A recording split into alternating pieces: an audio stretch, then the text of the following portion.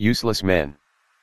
Since ancient times, observant Israelites have read passages from the Torah, the Law, and the Prophets, Haftarah, every week. The readings ensure the 5 books of Moses, Hebrew, Chumash, Greek, Pentateuch, are completed in a calendar year. You should know that the Torah is the foundation of all scripture, Isaiah 8:20, Luke 24:44, John 5:45, 46. From the first book of the Torah called Bereshith, Genesis, Parashah Vayera, and He appeared, is the third reading in any calendar year, for example, in the world year 5784 and Nazari year 1994. It contains and conveys the record of how Lot was rescued from the destruction by fire that fell on the cities of Sodom and Gomorrah because the error of their behaviors had become very heavy, Genesis 18:20, 21. It is a record of what happens to useless men who have chosen to show their belief in doing and encouraging evil. Let's dive in. Useless men. Our record opens with the arrival of 2 divine messengers to Sodom in the evening, Genesis 19:1. When Lot, who is sitting at the city gates, sees them, not knowing they are divine messengers, Malachim, he offers them a place in his house to spend the night rather than that they should spend the night in the city square, Genesis 19:2.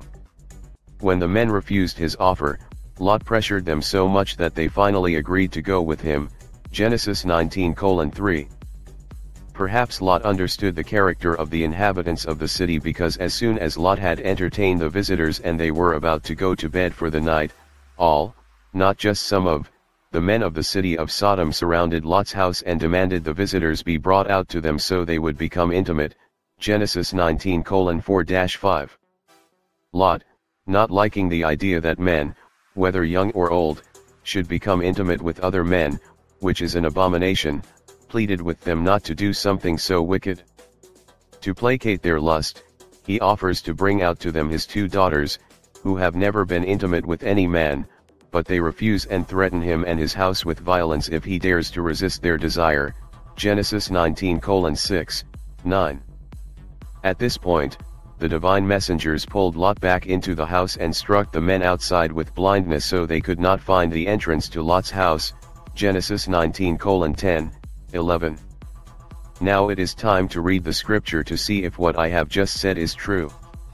After that, I shall tell you another story about useless men in a far different time, which is like the record of useless men in the city of Sodom, where Lot lived with his family. Genesis 19:1-11. Now the 2 messengers arrived at Sodom in the evening, and Lot was sitting at the gateway of the city. When Lot saw them, he got up to meet them, bowed face down, and said, "My masters, please turn aside into the house of your servant, wash your feet and spend the night. Then you can rise early and go on your way." "No," they answered, "we will spend the night in the square." But Lot insisted so strongly that they followed him into his house. He prepared a feast for them and baked unleavened bread, and they ate. Before they had gone to bed, all the men of the city of Sodom, both young and old, surrounded the house. They called out to Lot, saying, "Where are the men who came to you tonight? Send them out to us so we can have relations with them." Lot went outside to meet them, shutting the door behind him. "Please, my brothers," he pleaded, "don't do such a wicked thing. Look, I have 2 daughters who have never slept with a man. Let me bring them to you, and you can do as you please. But do not do anything to these men, for they have come under the protection of my roof." "Get out of the way," they replied. And they declared, "This one came here as a foreigner, and he is already acting like a judge. Now we will treat you worse than them." And they pressed in on Lot and moved in to break down the door. But the men inside reached out, pulled Lot into the house with them, and shut the door. And they struck the men at the entrance, young and old, with blindness, so that they wearied themselves trying to find the door. Another group of useless men. For a second group of useless men I shall speak about, turn with me to the book of Judges in the Bible and to chapter 19, and we will travel to a town called Gibeah. Like with the record of Lot in the city of Sodom, which was burned out with fire for the heavy error of the behavior of its citizens, Genesis 19:23, 25, it is evening in Gibeah when an old man returning from work in his field sees a traveler and his companions in the city square and questions them about where they were going and from where they had come, Judges 19:14, 17. He takes them to his house for the night.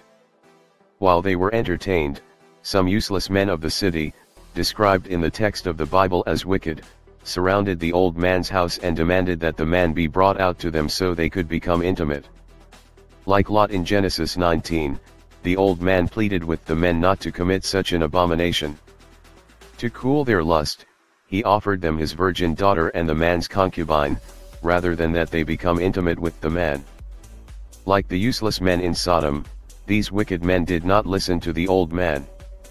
The traveler's concubine was brought out to them, and she was raped and abused throughout the night by these useless men who released her at dawn, Judges 19:22, 25. This woman died from the unwarranted attention of these useless men. When the other tribes of Israel heard what had happened to the woman, they began to fight one another because of the heaviness of the error. Useless husband. If the two stories you have listened to are shocking, turn with me to the book of 1 Samuel. In chapter 25, we read about a rich man conducting his business in a place called Carmel. The man's name is Nabal, his wife's name is Abigail, and she is said to be intelligent and beautiful, 1 Samuel 25:2, 3. Fun fact, do you notice that women are said to be beautiful in the Bible? Thanks be to Yahweh for beautiful women. The man, her husband on the other hand, is said to be harsh and evil in his dealings, the character of useless men. David hears that Nabal is shearing his sheep and sends messengers to him for some assistance with food and provisions. For some time, David and his men on the run from King Saul have been guarding Nabal's men and animals so that nothing bad would happen to them, 1 Samuel 25:4, 8. Unfortunately, David was not sending a request for help to a useful man but to a scoundrel, as his servants and Abigail, his wife, would later confirm. Nabal's answer to David's men was so ungrateful for all that had been done on his behalf that David decided that he would take vengeance on him, 1 Samuel 25:9, 13.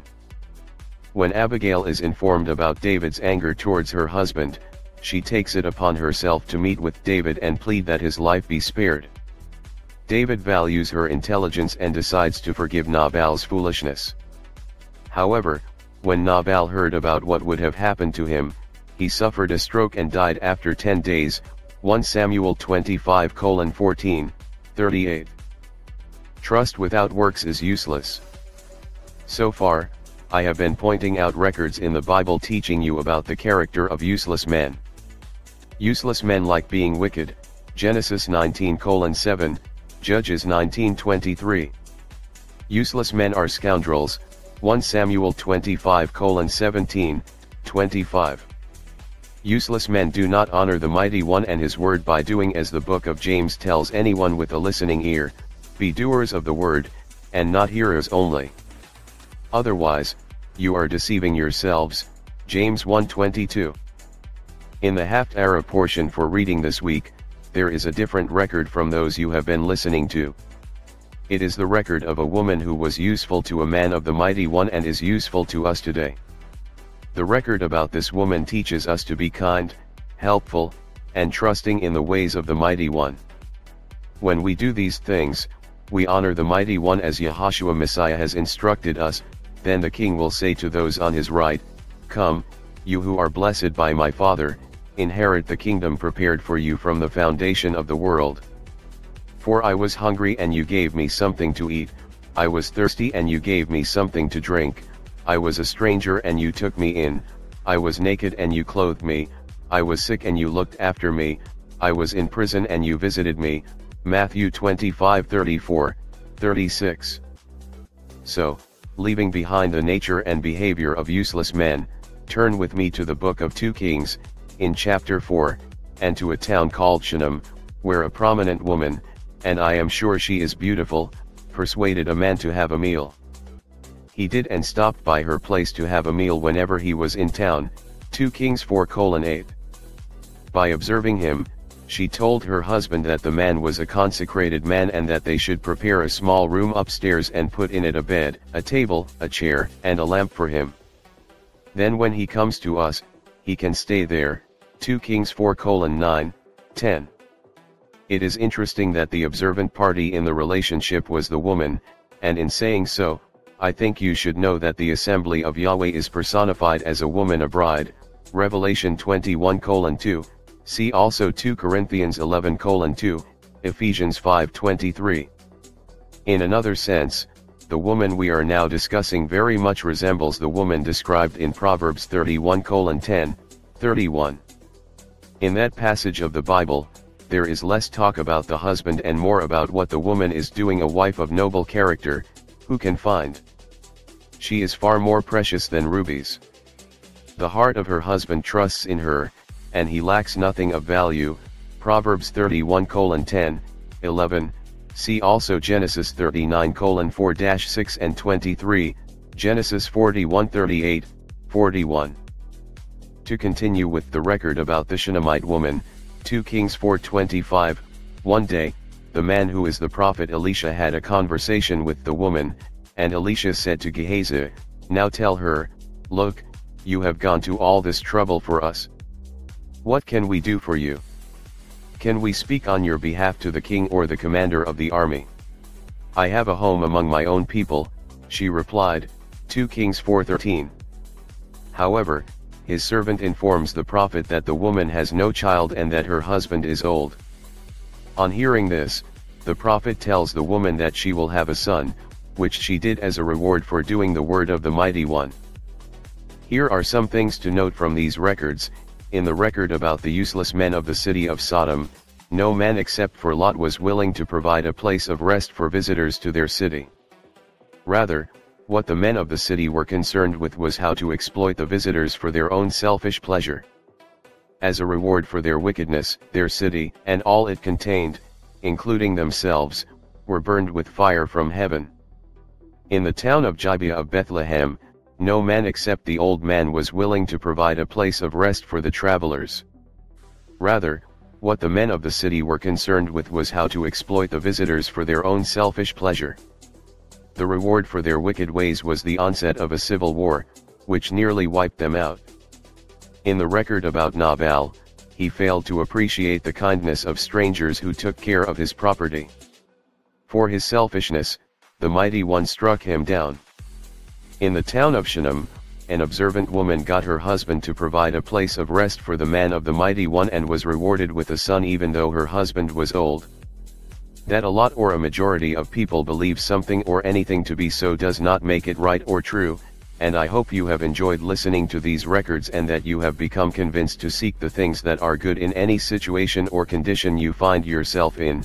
As the Bible points out, unlike the behavior of the useless men you have heard about, let your gentleness be known to all men. The Master is at hand. In nothing, be anxious, but in everything, by prayer and petition with thanksgiving, let your requests be made known to the Mighty One.